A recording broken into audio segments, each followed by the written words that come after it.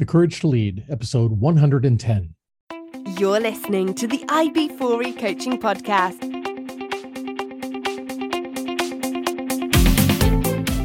Brought to you by IB4E Coaching, business coaching for executives, entrepreneurs, and small business professionals. Learn more at ib4e-coaching.com. Hey, Coach Harlan here. Welcome back to the podcast. Hope you guys are having a great week. I'm having a great week, and I'm excited to introduce you to my guest today. Please help me welcome Seth Erickson. Seth Erickson's personality, in particular, brand of humor, is the kind that draws people to him. He's a quick thinker with the ability to distill complex ideas into easy to understand information, and he's not afraid to work hard and apply tenacity when needed. Sometimes Seth uses these traits for good, sometimes to go after world domination. But one thing is true, above all else, Seth is a born storyteller. At the tender age of 4, Seth was baffling his preschool teacher with his vivid imagination. While many kids were naming shapes, Seth told stories with added plot points, built worlds, and introduced characters. This verve for storytelling grew, as Seth did, which is to say quite large. Seth is many things: a barbecue enthusiast, a taco aficionado who can and will make tacos out of anything, a Brazilian jiu-jitsu practitioner, and a scuba diver. He spent his early years as an illustrator, web designer, DJ, music producer, and recently became an author. However, perhaps most notable is the career path as built by merging aspects rarely found together: business, creativity, and wit.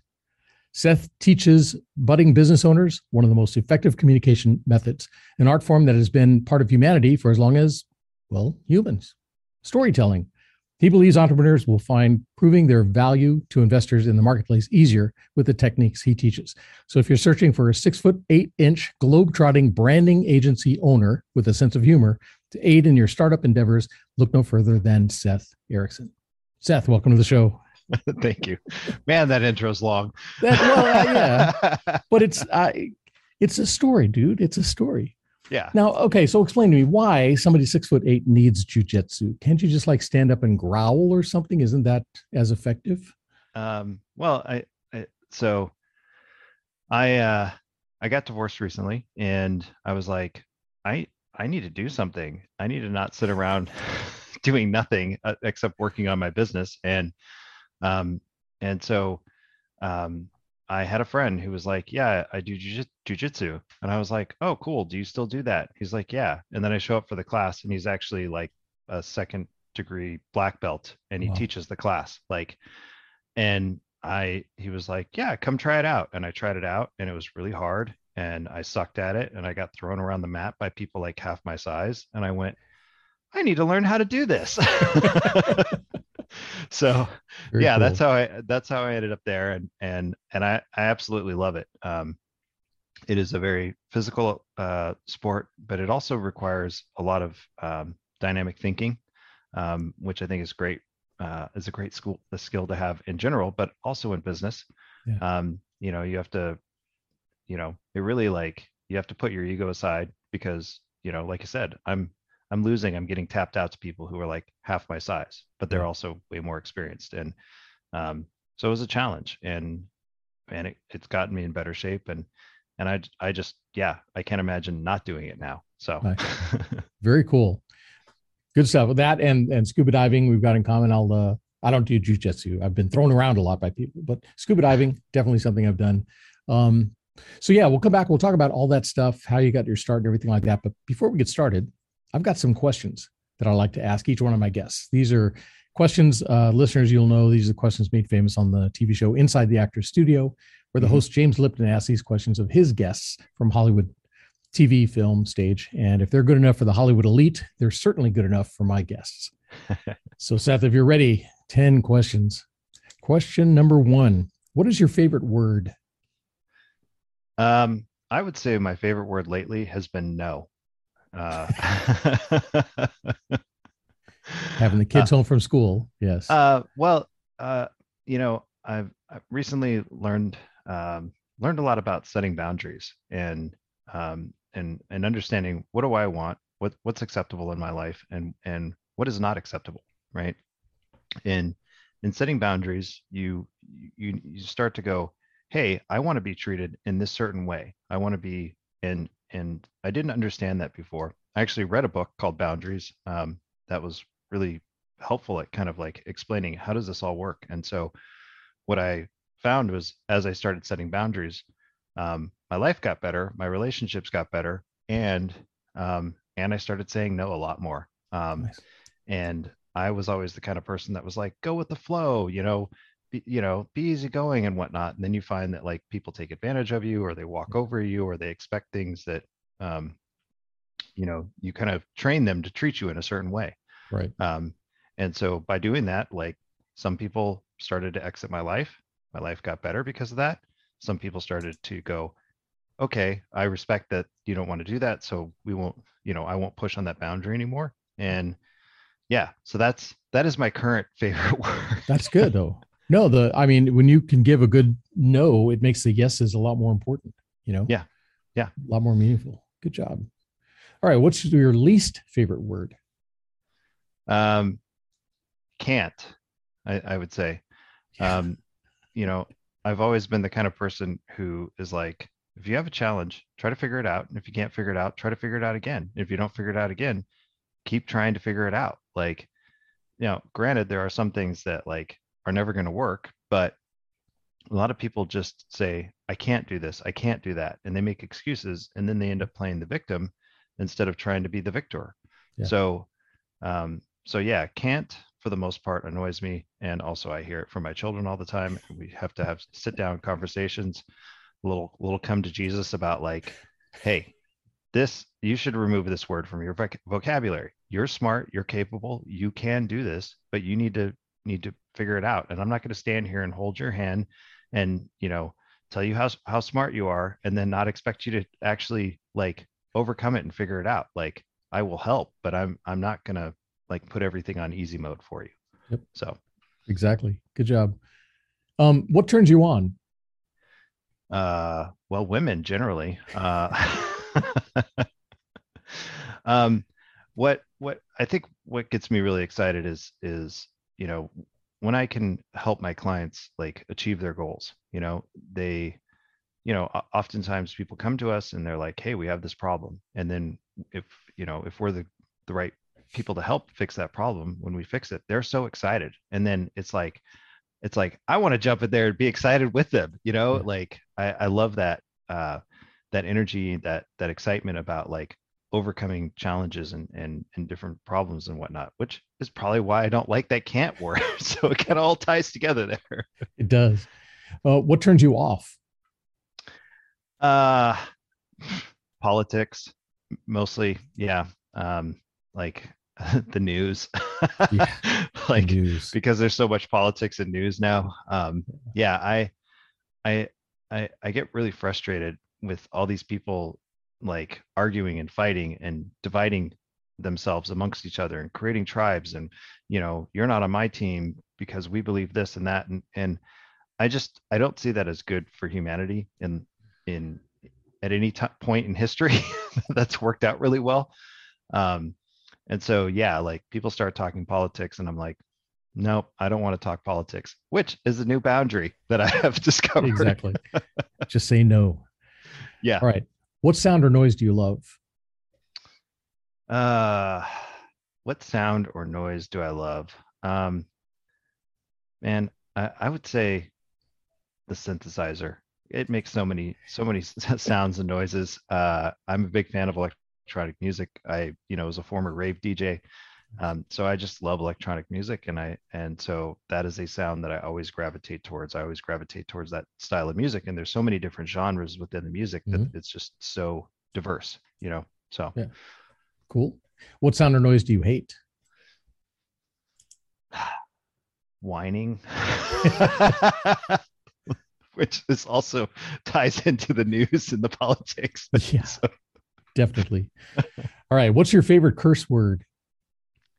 well, I think I was supposed to go with rhymes with duck, truck, buck, muck. All the above. Yes. All right. What profession other than your own would you like to attempt? Oh, okay. Well, there's probably a couple. I've always kind of been interested in food. Like I love cooking. So opening a restaurant sounds exciting, but I know that like restaurants are really difficult and Yeah. and a lot of people go into that business and fail. Um, Also, I don't know, something in movies. Like I'm a huge movie fanatic, so I don't know if it would be screenwriting or acting or directing.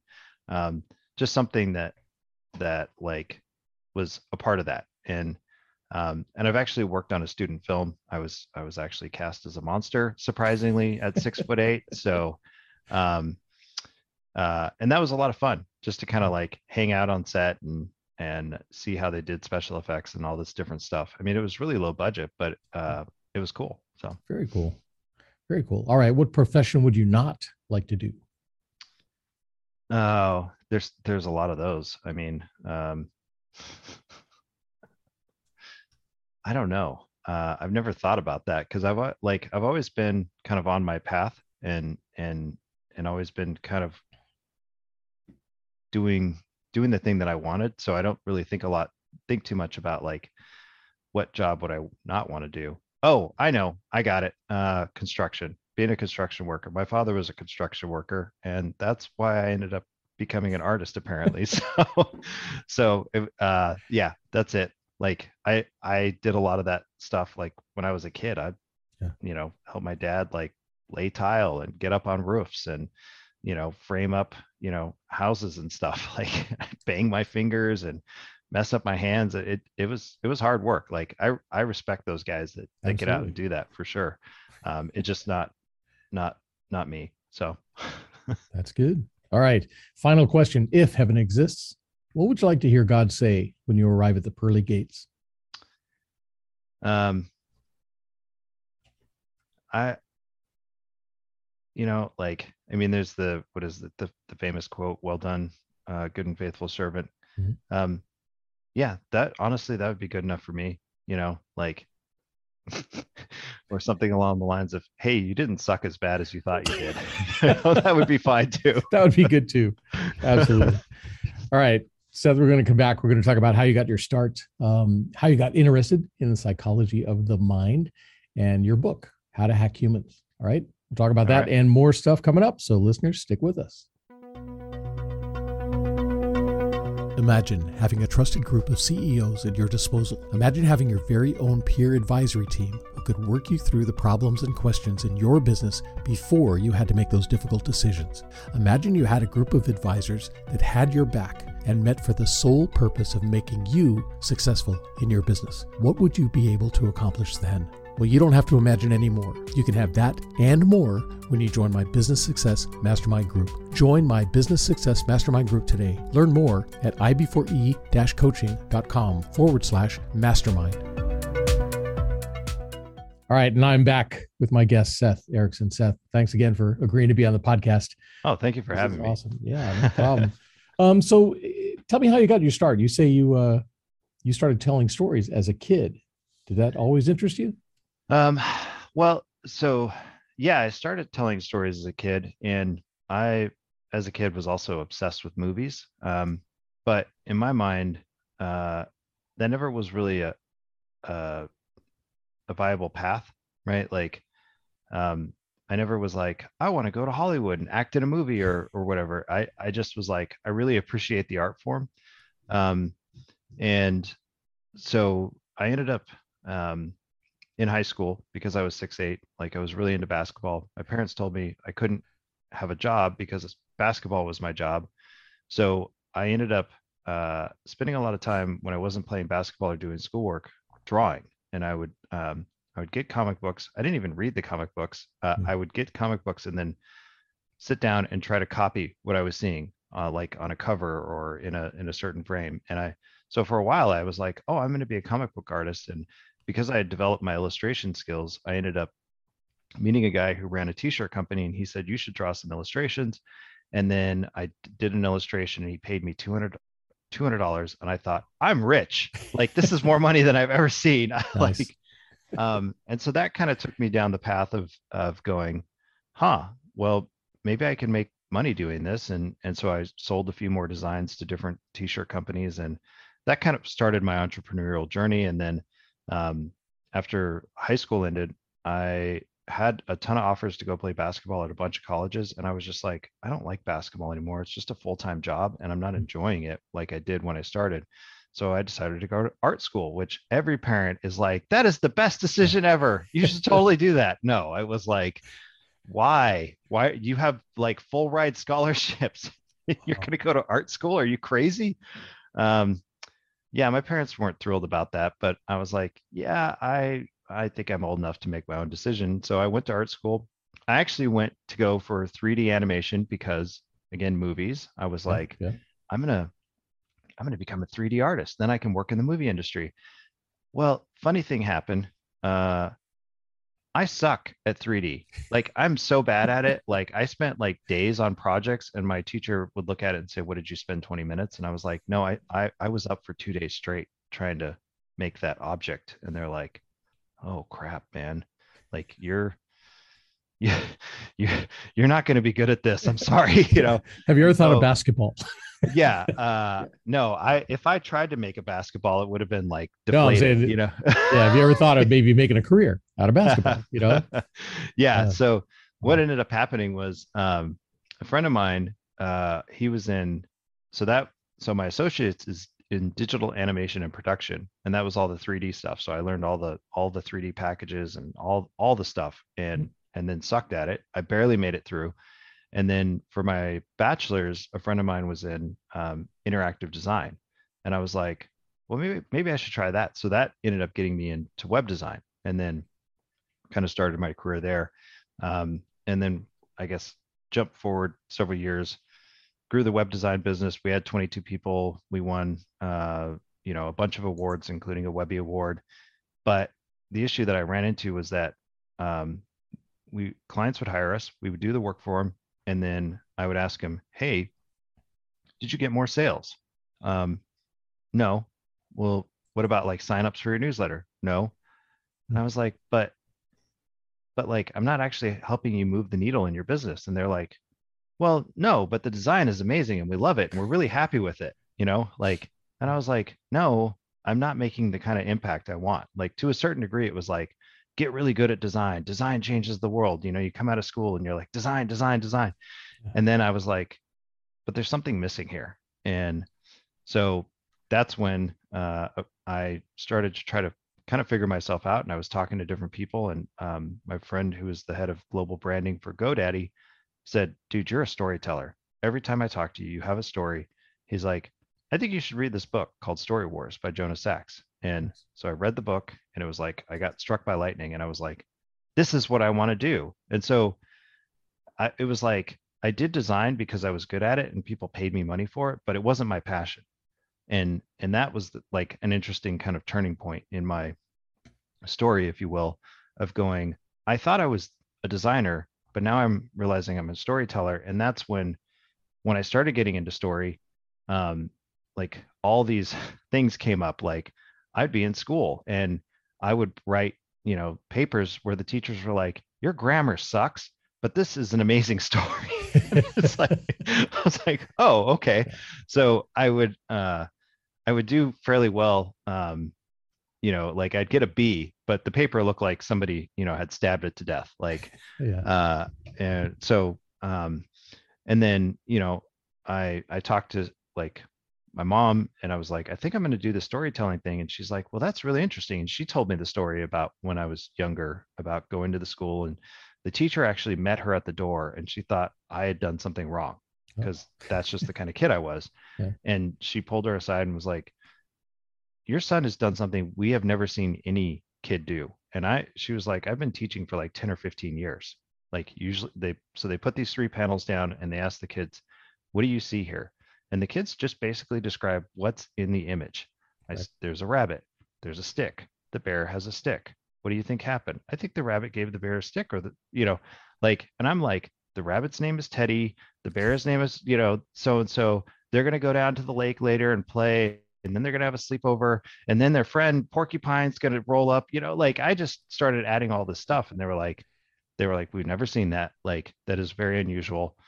But nobody was like, we should capitalize on this. We should develop this talent. Like it was just innate or, or latent talent. So So that's why in 2015, when I started reading this book, by Jonah Sachs, I was like, this is amazing.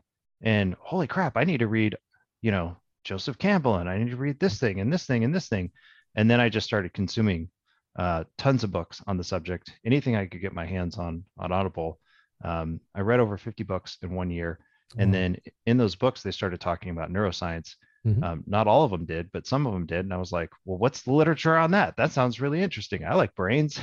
so, uh, so I read between articles and research papers, probably several hundred, um, you know, documents or write-ups on the subject. And I was like, well, this is fascinating because um, it's not just like, and that's why, like with the book, I wanted to start the book with that because it was like, this isn't my opinion, right? Like, this isn't Right. me just coming up with a theory.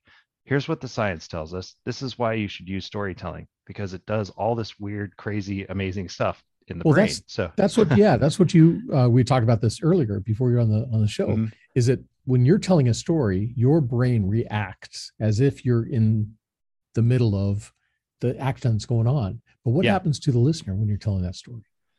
yeah. So essentially, the brain goes into a simulation, and the short answer is so the simulation is we recreate what you're talking about in our head, and then the brain puts us in that situation and tries to answer what would I do in that situation, and we learn from other people's situations by putting ourselves in that situation and then having that experience internally.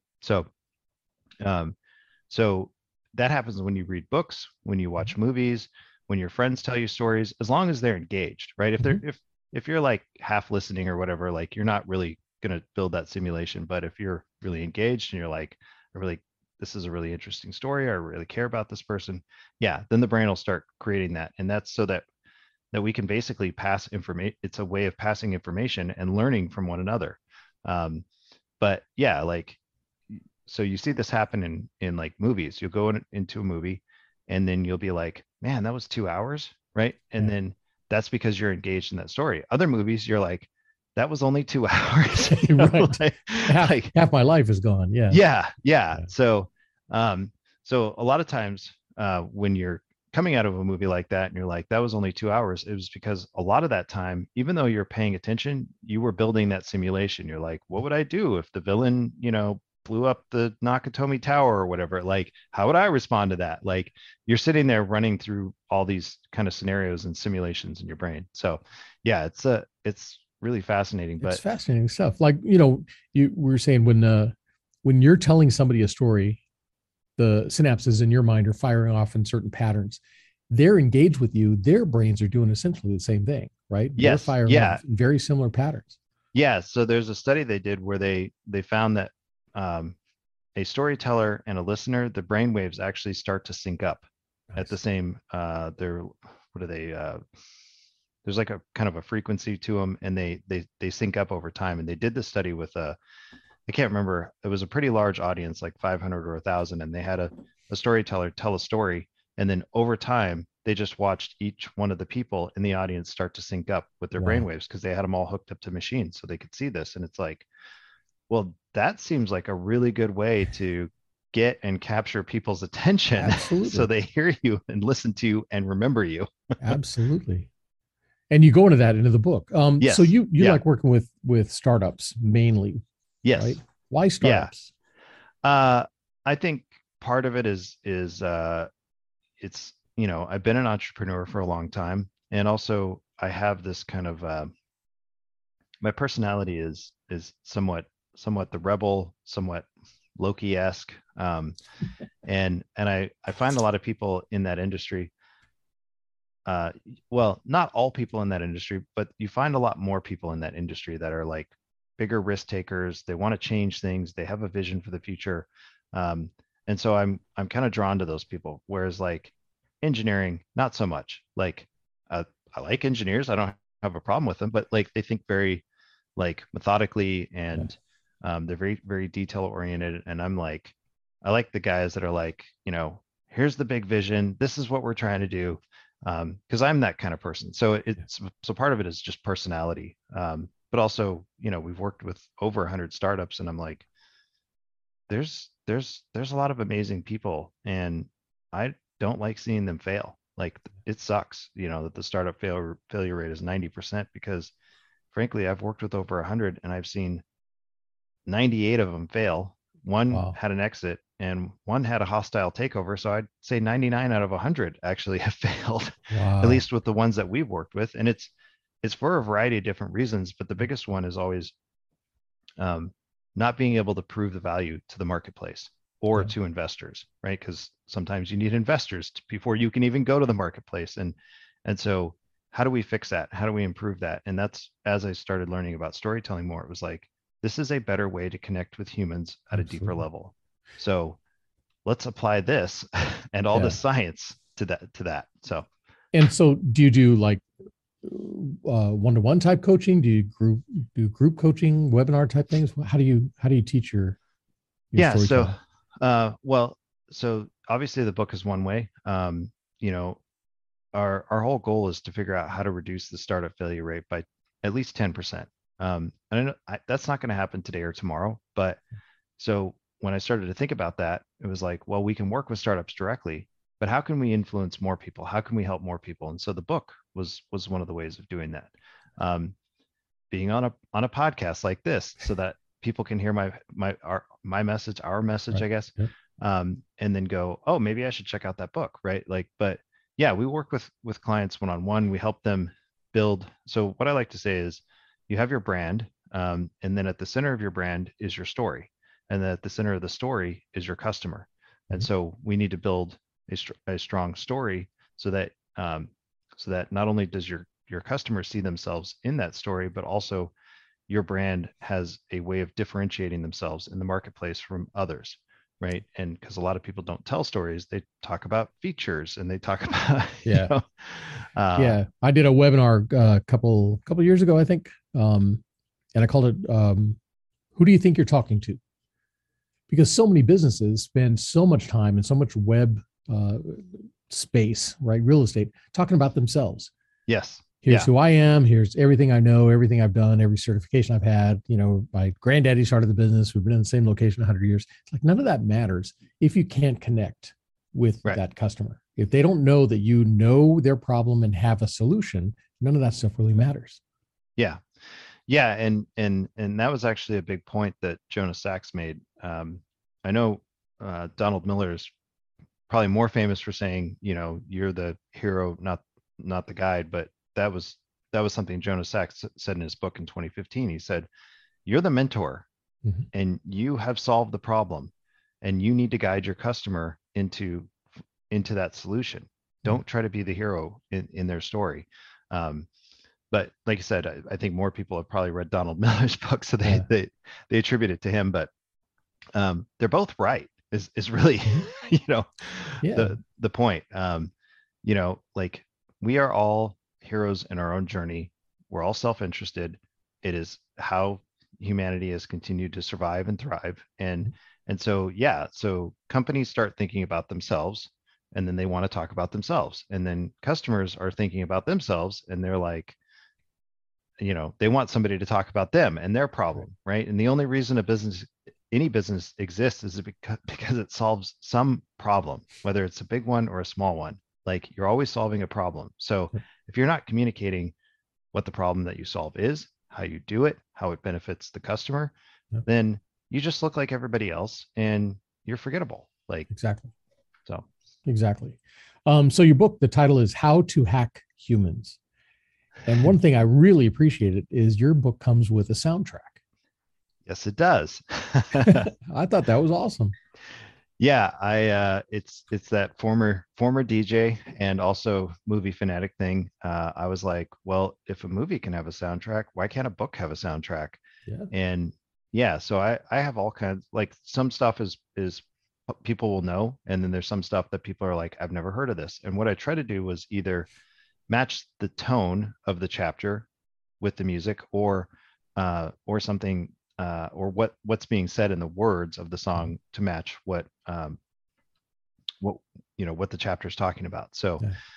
um, yeah, like the introduction, I was just like, yeah, welcome to the jungle sounds appropriate. And Yep. the chapter I talked about human bias, I was like sabotaged by Beastie Boys. That's perfect. Like, so it was actually a fun experiment, and it's actually a lot of people have really appreciated it. And Yeah. I'm like, okay, next book, another soundtrack. Here we go. Absolutely. No, I think it's good. And with Audible, that would be cool too, you know, to be able to listen to the music or have it going in the background as you're going through. Very cool. Yeah, I mean, I can't put it unfortunately in the book because the royalty rights would be Uh, outrageous. But you can link to it, and I've already gotten some feedback where like a couple of people got the book and they were like, "Hey, you should put the QR code so I can just scan this with my phone and then I can listen to it on my phone." And I was like, "Oh, right, okay." So there you go. so getting that, I'm already improving the process there. Yeah. No, it's good stuff. And then you talk about the brain as a computer. And I think that's something that people do forget. But what I loved about your quote out of the book, the brain is a computer, emotions are the operating system, and storytelling is the language to write the programs. That's Yeah. awesome. Yeah.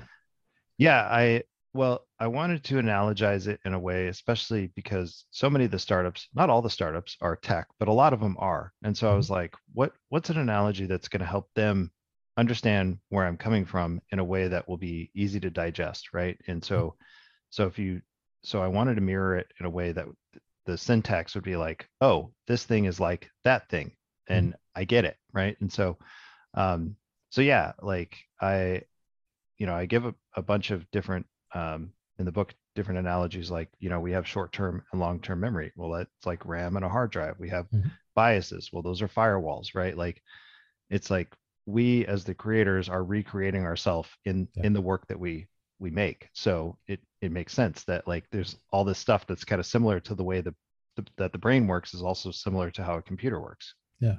And So every decision we make is an emotional decision, right? If, in business, they yes. don't like to think that way. They don't like to think that their decisions are based on emotion, but they really are. So Yeah. if you can tap into the emotion, you've got a better chance of getting the reaction and the result that you're looking for.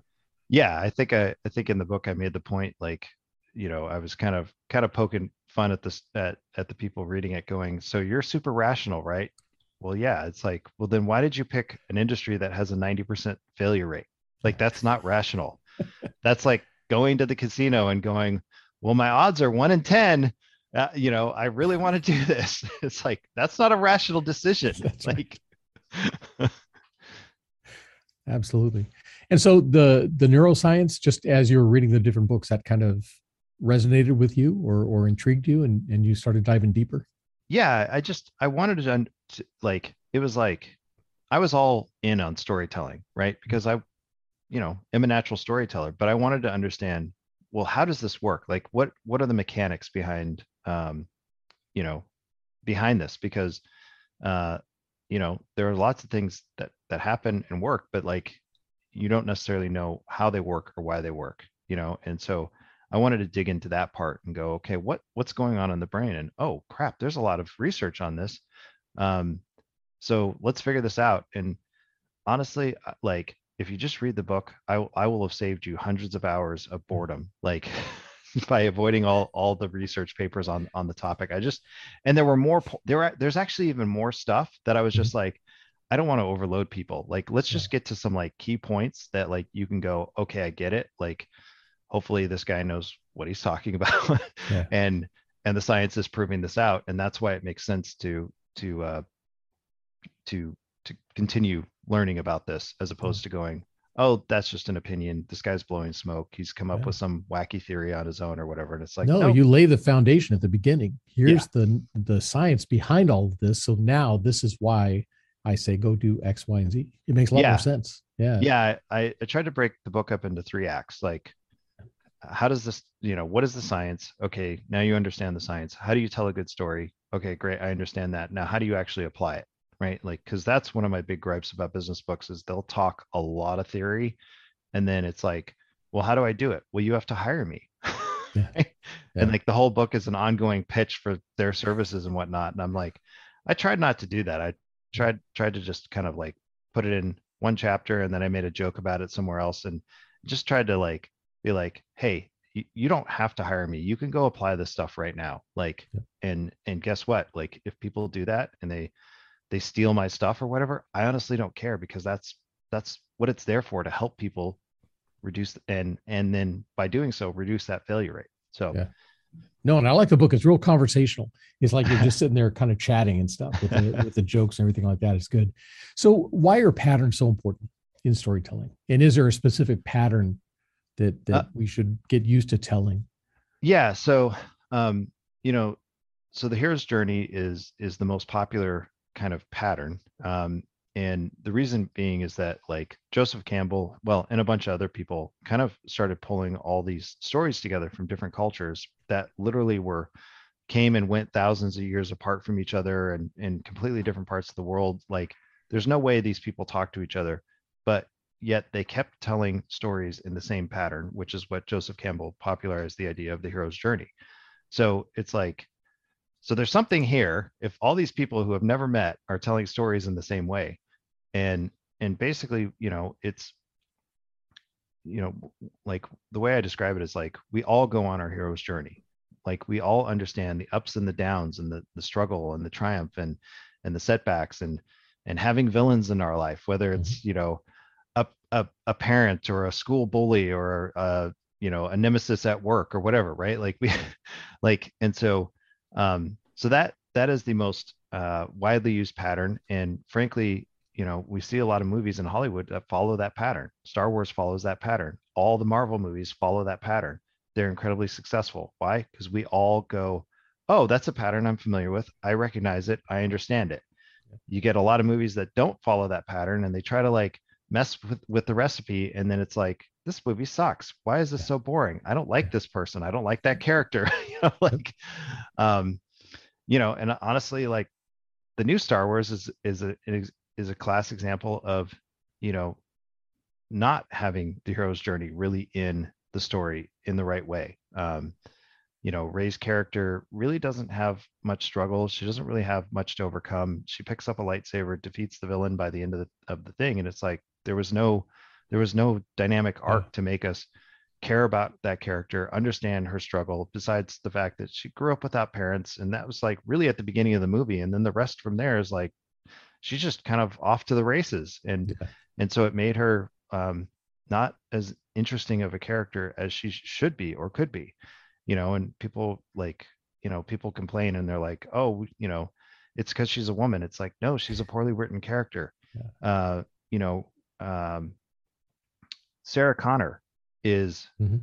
is a character that goes through the hero's journey, and she's amazing. So is Ripley from Aliens. She Yeah. goes Yeah. through that hero's journey several times. you Yeah. know like, Yeah.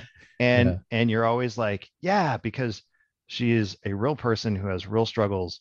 I mean, um Die Hard, Bruce Willis's Mhm. character, he's just he's just there trying to get his wife back. Like, Right. he doesn't want to deal with freaking terrorists and all this drama. Like, he's like, but that, he's got to go through that, and he's got to go through the trials and tribulations, and we need to be able to see that humanity, and see that struggle, and and then we as people identify with that, and we're like, oh yeah, I've totally walked on broken glass after Right. somebody tried to mow me down with a machine gun. It sucks. No, I'm just kidding. Yeah. um but like, we connect to that, and that's where, Right. like I was talking about, like mirror neurons. Like, we have these neurons that are specifically allow us to to basically have empathy, to feel what other people are feeling. And so that's another thing that movies and stories do. It's not only are you building a simulation, you're also the mirror neurons are firing, and feelings are being attached to that. And that's really important, because when feelings start coming into play, then things move from short term to long term memory. Things become more memorable. They become more real to us because we've run that simulation and we had those feelings. So, yeah, I mean, it's like, dude, I could go on. But for the startup company, how do you get them to change their story? If you work with a startup company that they're all about me, everything that I know and everything that I can do, how do you get them to take a step back and tell the story of their customer? Yeah, so a lot of times it's coming in and educating them on what story is, how it works, why it's effective, right? Like, there is an education process, and what I tell them quite often is, look, I get it. You went to school or you've been working on this thing and that has been your sole focus. You didn't stop and go, I need a marketing class. I need a communications class. I need a branding class. No, you were honing your skills, and that's great. But now that you have this thing that you've built, this idea, whatever it is, you need to communicate it in a way that other humans understand you. And it's like, so that's where story comes in. I'm basically trying to help them bridge the gap in, yes, I have this thing, it's amazing. And yeah, like there's so many pitches where founders come in and like, I've got this amazing idea, and then they talk about the idea or talk about themselves instead of positioning it in, Right. this is how I saw this, I saw this problem in the marketplace.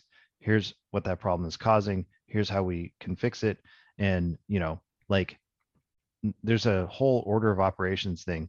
I told the guy who was doing a pitch one time, um, actually this was one time, this was like a couple of weeks ago.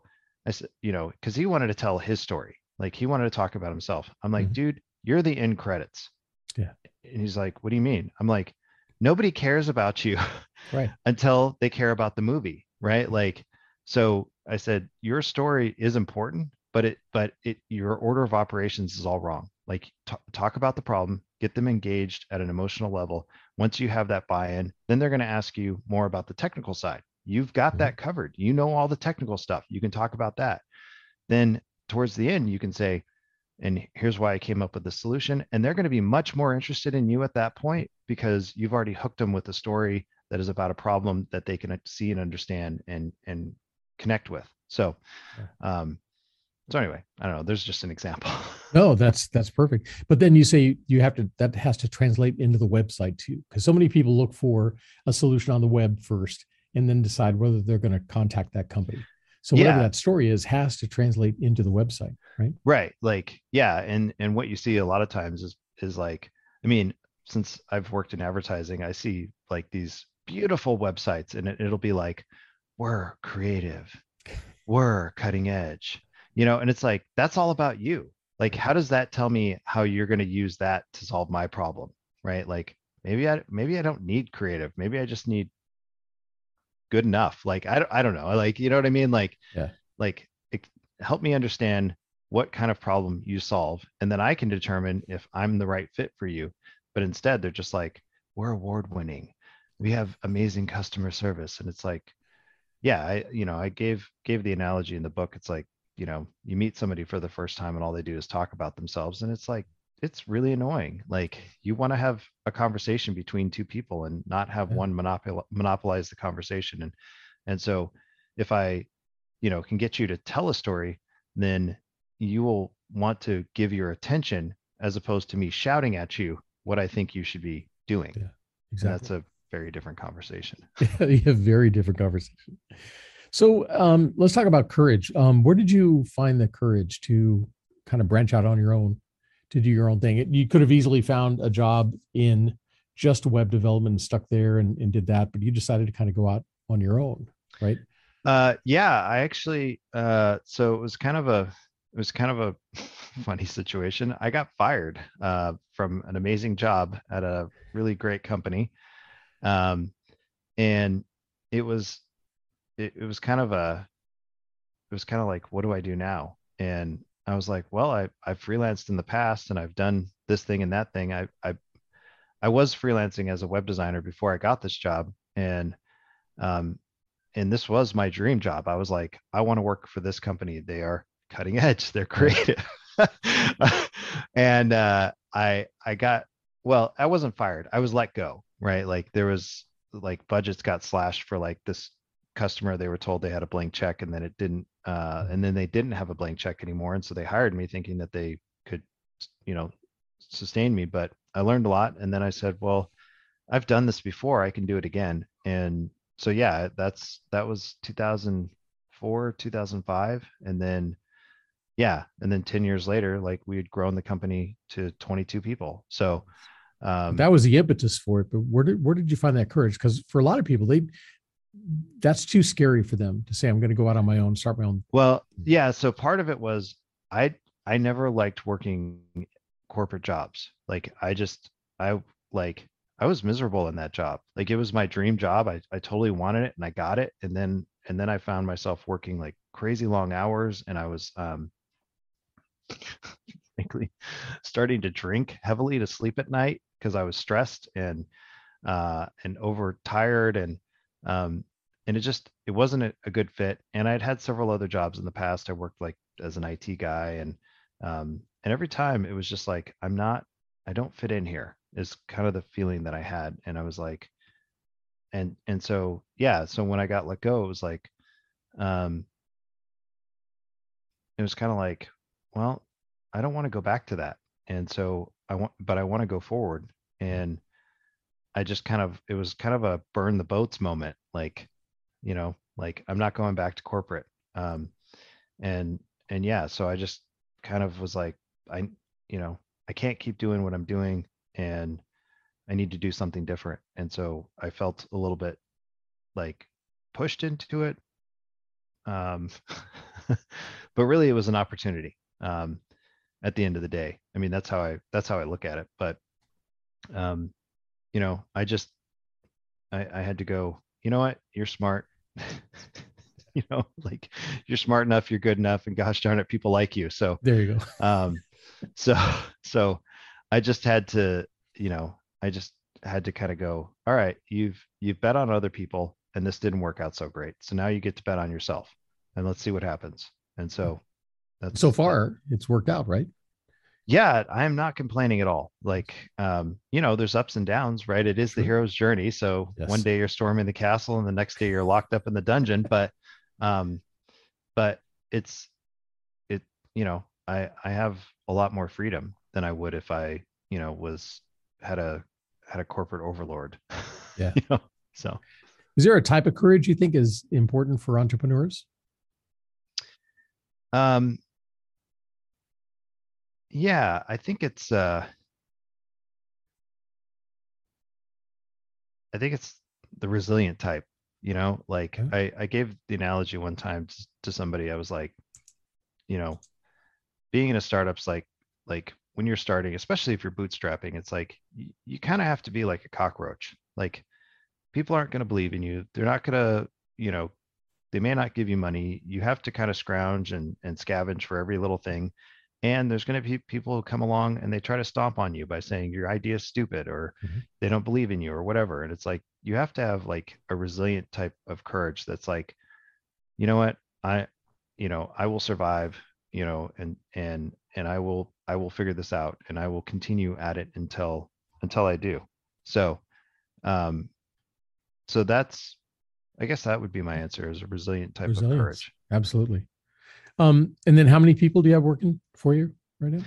Actually, we're down to three. We Okay. were, like I said, we were 22, and then, with all the changes and everything, we ended up kind of having to go, we don't need these services, we don't need these services, we don't need this, we don't need Yeah. this. And yeah, so we shut down. We had two offices, um, and just got really compact and really focused on what we were doing, That's because the name of the game, though. That's what I'm yeah, teaching my clients. Simplify, yeah, focus on that 20%. Because, right, the 80/20 rule, 80% of your hmm, revenue comes from yeah, 20% of your Pareto, customers. Yeah. yeah, Focus on that 20%. Good job. yeah. So before we were like a general web design company, and now we're more focused on the storytelling and branding aspect. We still do web design because that supports the Yeah. brand, but Yeah. um, but the focus is more like startups. Whereas before we worked across, was it 42 different industries? Wow. We were basically web design prostitutes. It was like, you got money, great, We're we'll here. hook you up, like, and so yeah, part of it was, going, like I said, going down that storytelling route, and then going, you know what, we don't need all this overhead. We don't need this, these two offices. We don't need all this stuff. We need to just go Yeah. duck and help people. Like, Yeah. Yeah. so So for the 22 that used to work with you, and the people that are currently working with you and stuff, if I was to bump into any of these folks on the road and ask them what type of leader you are, what would they tell me? What type of leader are you? I guess it depends on who you ask. Like one person might tell you I'm crazy. Another, I mean, I had different relationships with all of the people that I worked with. I mean, at the end of the day though, like I always tried to support my people. Like I had one guy who came to me and he said, I got this really great opportunity to do Russian language stuff at ASU. And I said, dude, you should go do that. Like he was actually one of our SEO guys. And I was like, don't stay here just because we're paying you. Go there because that's something of interest. Like so I I don't know. Like I always got in the trenches with my guys, like if there was a big project or whatever, I didn't stand around with a whip and hit them with it. It was like, hey, where can I help out? Like I still know how to design, so I can get in and help out with, this thing and that thing. I don't know. That's what I would hope, but they may be like, that guy was a bastard. Like, who knows? I just won't talk to those people. Yeah, right. Talk to the rest of them. Yeah. Very cool. So what's next for you? I mean, you've got the book, you've got the company going. What's Yeah. next? So next year, working on the audio version. Okay. Well, I'm not working on it. It's a thing I need to work on. Let me be more specific. I've already started outlining my second book, which is going to be called Branding for Humans, and Okay. I've also started the soundtrack for that next one. Nice. And I'm hoping early Q1 I will be doing my first TED Talk or TEDx talk. Very cool. So yeah, I'm trying to continue to build a bigger stage so that the more people I talk to, hopefully the more people I can help. Nice. Like I never saw myself being like the guy who does a podcast or the guy who wrote a book, but here I am. And Here then, you are. the TEDx thing just seemed like the next logical step in the process. Nice. So That'd be awesome. Very cool. Cool. All right. So people want to get in touch with you. How can they find you? Where are you online? What's your website? I am at storyfyagency.com. Storyfy is STORIFY agency.com. And for the listeners of the show, I think we have a landing page that will be at storyfyagency.com/IB4E. So that anybody wants to download the first chapter of the book for free. That's the chapter that talks a lot about the neuroscience. So It gives you a great primer. And then you'll figure out if you like my sense of humor or not, because it is riddled with humor. It is. It's good though. Like I said, it's a conversation. It's like my brother-in-law comes down. We play darts in my garage every Friday night, and that's what it felt like. Just just conversational. It's funny and dry sense of humor. Kind of sarcastic. Very good. Yeah. Very cool. Well, thanks for that. Yeah. Okay. So storifyagency.com/IB4E. Yeah. Very cool. Good job. And can they get to your book from there? Can they order your book? So they can, if they just put in their email or name and email, they can get the first chapter, but there's also a link to Amazon. The book is on there in Kindle and paperback. It's $7.99, and hardcover it's $14.99. And like I said, in the future, we'll get an audiobook because that's already been requested several times. Very cool. Awesome. Like I need something else on my plate. Awesome. Very cool. All right. And then after you've been on your TEDx, we'll have you back on. See how that went for you. All right. Yeah. Very cool. It should be interesting. Yeah, definitely. All right. Seth Erickson, thank you so much for being on the podcast. Really appreciate you coming out. And listeners, hope you guys were taking some notes. There's some good information here. Definitely recommend the book, How to Hack Humans. Get your story in line. All right. And if you like this episode, make sure you share it with your family, friends, and colleagues, and stick around because there's always more coming. That's it for me, Coach Harlan, saying so long for now.